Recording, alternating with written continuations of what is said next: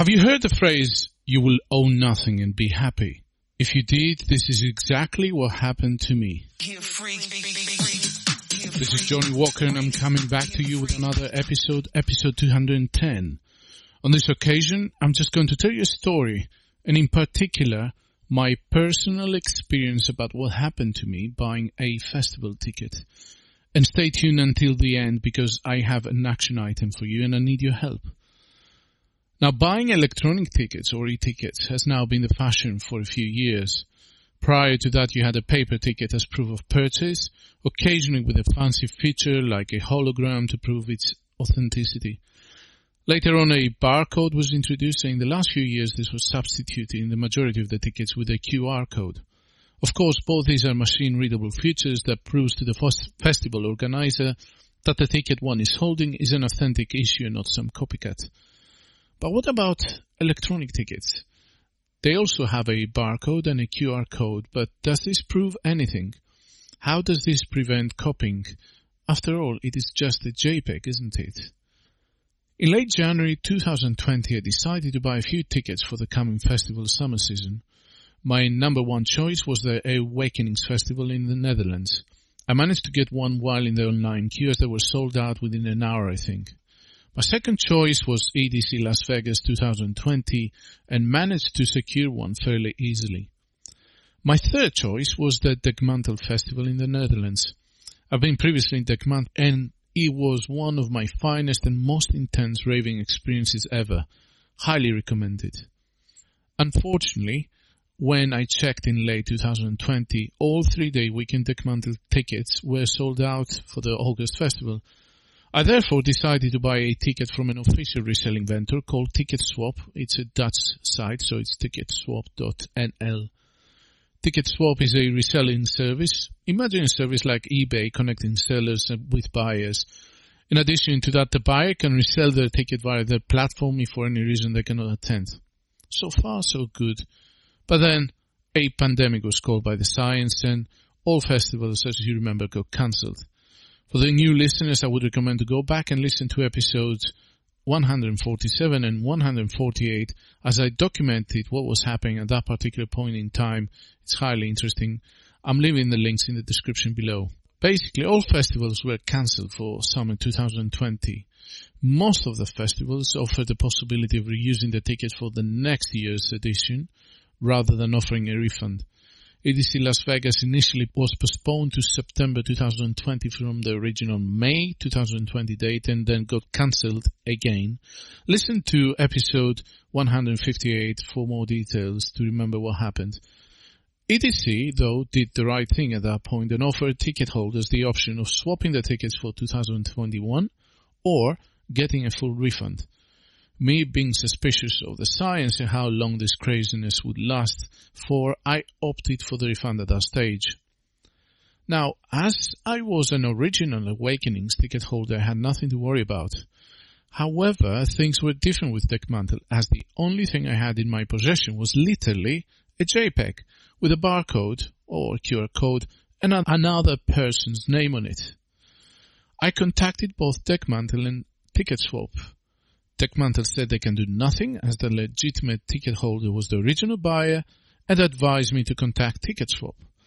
TicketSwap reassured me, on the other hand, that the ticket would remain valid for 2021 or I could resell it instead via the platform closer to that date. Fair enough.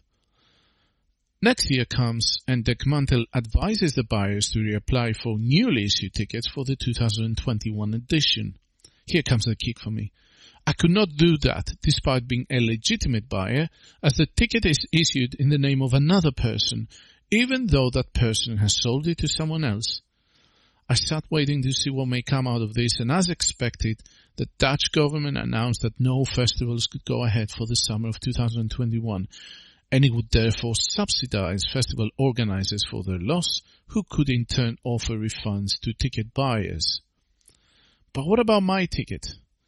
I contacted Dekmantel again and they offered me no say in this option, which is either selling it or using it for 2022, as I am not the original buyer. Furthermore, they could not put me in touch with the original buyer due to data protection issues. TicketSwap continued to reassure me. In the meantime, I obtained the refund from my Awakenings 2020 ticket exercising the option offered. This sounds like a raving saga, right?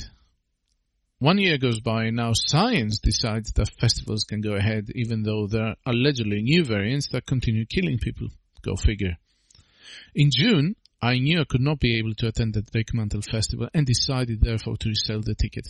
I logged in, followed the procedure, named my price, and lo and behold, the ticket was not recognized as valid. Was I surprised? Not quite, as I knew this could very well happen. Was I angry and frustrated? You bet I was.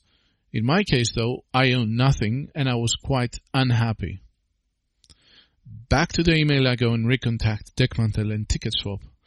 Deckmantel claims again there's nothing they can do. TicketSwap found this unexpected and were willing to help me find a solution. Meanwhile, as days are passing by and I'm anxious to get a decent price for not my ticket, in case I manage to resell it. There's every possibility at this stage that I will resell it at a loss. Bearing in mind the raging inflation of 10% this year alone in the Eurozone, would I be getting anything worthwhile?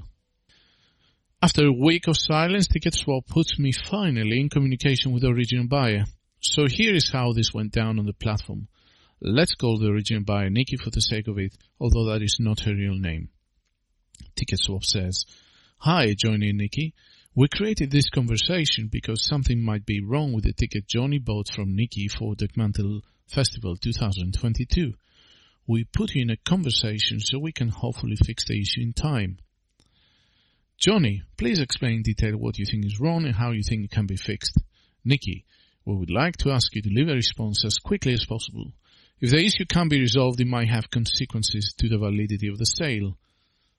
And so it goes. Then they come again a few days later saying, "Hi, Nikki and Johnny. From the organization of Deckmantel, we have heard that the original buyers of the ticket received new tickets for 2021. Could you please provide Johnny with this ticket?" So I'm writing my piece. "Hello, Nikki. I bought your 3 days Deckmantel ticket from you in January 2020 via ticketswap.nl. As you know, the event was cancelled in 2020 and 2021 and it is now happening in 2022. I tried to sell the ticket via ticketswap.nl, but an error message appears. TicketSwap staff cannot explain the error to me, but suggested that it may be because that you already requested a refund from Deckmantel Festival, since they were offering refunds for cancelled events. Please confirm that is the case as soon as possible, as I'm anxious. I will not be able to sell the ticket in time. Many thanks." The plot thickens next. I'm saying, "Hello, Nikki. Ticketmaster NL has advised that you received new tickets for 2021. Deckmantel contacted me with the following message. The 2020 and 2021 tickets have the same barcode as the new sent 2022 tickets, only the layout changed. It may be therefore that you have the 2022 tickets instead. Please provide me with the latest tickets that Deckmantel has given you. With every passing day, I'm losing the chance of selling this at an appropriate price." So, after some time, Nikki comes on. "Hi. Actually, yes, I don't have Deckmantel tickets anymore. I don't know how this happened because I didn't have your tickets anymore since I sold it to you." It's a JPEG, right? And now TicketSwap comes. "Hi, Nikki. Could you please search in your email if you received anything from Eventix?" So Eventix seems to own ticketswap.nl. "Or check if you have tickets available through this link," and there was a link there. "You should have gotten an email. Could you please check? You are the seller of these tickets, so you're still responsible for getting the right tickets to your buyers, or we will need to roll back the sales as we need to conclude that you received a refund for these tickets. Please let us know as soon as possible." Nikki comes back. "Hello. I'm sorry, but I don't have no more of the tickets. It's been a long time and I forgot that I sent it. I thought TicketSwap was automatically proceeding for a refund when an event is cancelled. So I have to reimburse Johnny, unfortunately." Unhappy smiley face. Oh, that's the whole conversation. And yeah, I finally got the money from Nikki or TicketSwap. Although at a loss, as I originally paid for the TicketSwap fees and the associated tax that really Nikki should not be paying me back. Or perhaps I was too stupid not to argue further. So Nikki got her 20% premium from selling me the ticket, and I assume still went to the festival, although I have no proof of. On the other hand, I lost 20% of what I paid and did not make it to the festival. So, electronic tickets, JPEGs or something more? Here's my advice. Do not buy an electronic ticket from anyone other than the original festival. Read the terms and conditions first. But if you missed out, that's it. There's always another festival to go to and another year. Do not despair. If this was a physical ticket, that would be another story, of course. They could still be forged, although less likely they have a detailed design feature or their token or bracelet as Tomorrowland. My experience, I know, has indeed happened to others in some way or another. Too many people are worried, year in, year out, buying tickets for Tomorrowland from others because their name are not on it. It would be pretty hard, of course, to forge a Tomorrowland bracelet, to be honest, unless the buyer doesn't know what that year's bracelet looks like. Another possibility would be to risk buying a ticket face-to-face outside the festival or a club. However, that would mean flying or traveling to that place of the festival or the club, trusting that you will be buying something legitimate, or that the seller will still be there waiting to sell on your arrival. I did this once at Ultra Miami and had to convince the seller to walk behind me just in case the ticket was not genuine. Everything was fine, of course. I got in. He got in as well, having sold the spare ticket to me. Too many variables there to consider, which is why those platforms make sense. But I would like to take this experience of mine one step further and with your help. Reach out to promoters and reselling agencies, highlighting the difficulties buyers and sellers face. These electronic tickets are not fit for purpose. Let's agree to that. Even if the cancellation didn't happen, Nikki could have walked in the festival ahead of me and still be able to use it, and of course mine would then scan as invalid. The industry needs to sort this out and support the buyers and sellers. There must not be angst and frustration on each side. After all, it's just a party we all want to go to, not arguing about and reading terms and conditions to decode the legalese. So please email us your experience, tweet to us at freakbeats_cast, or leave us a voice message if that's what you prefer. If the same has happened to you or a friend, or you had a bad personal experience, and see how we can take matters further as a community. Please make sure you subscribe to our podcast and share this podcast with other friends of yours who may like it, and spread the word far and wide. And remember, until next time, get your freak on.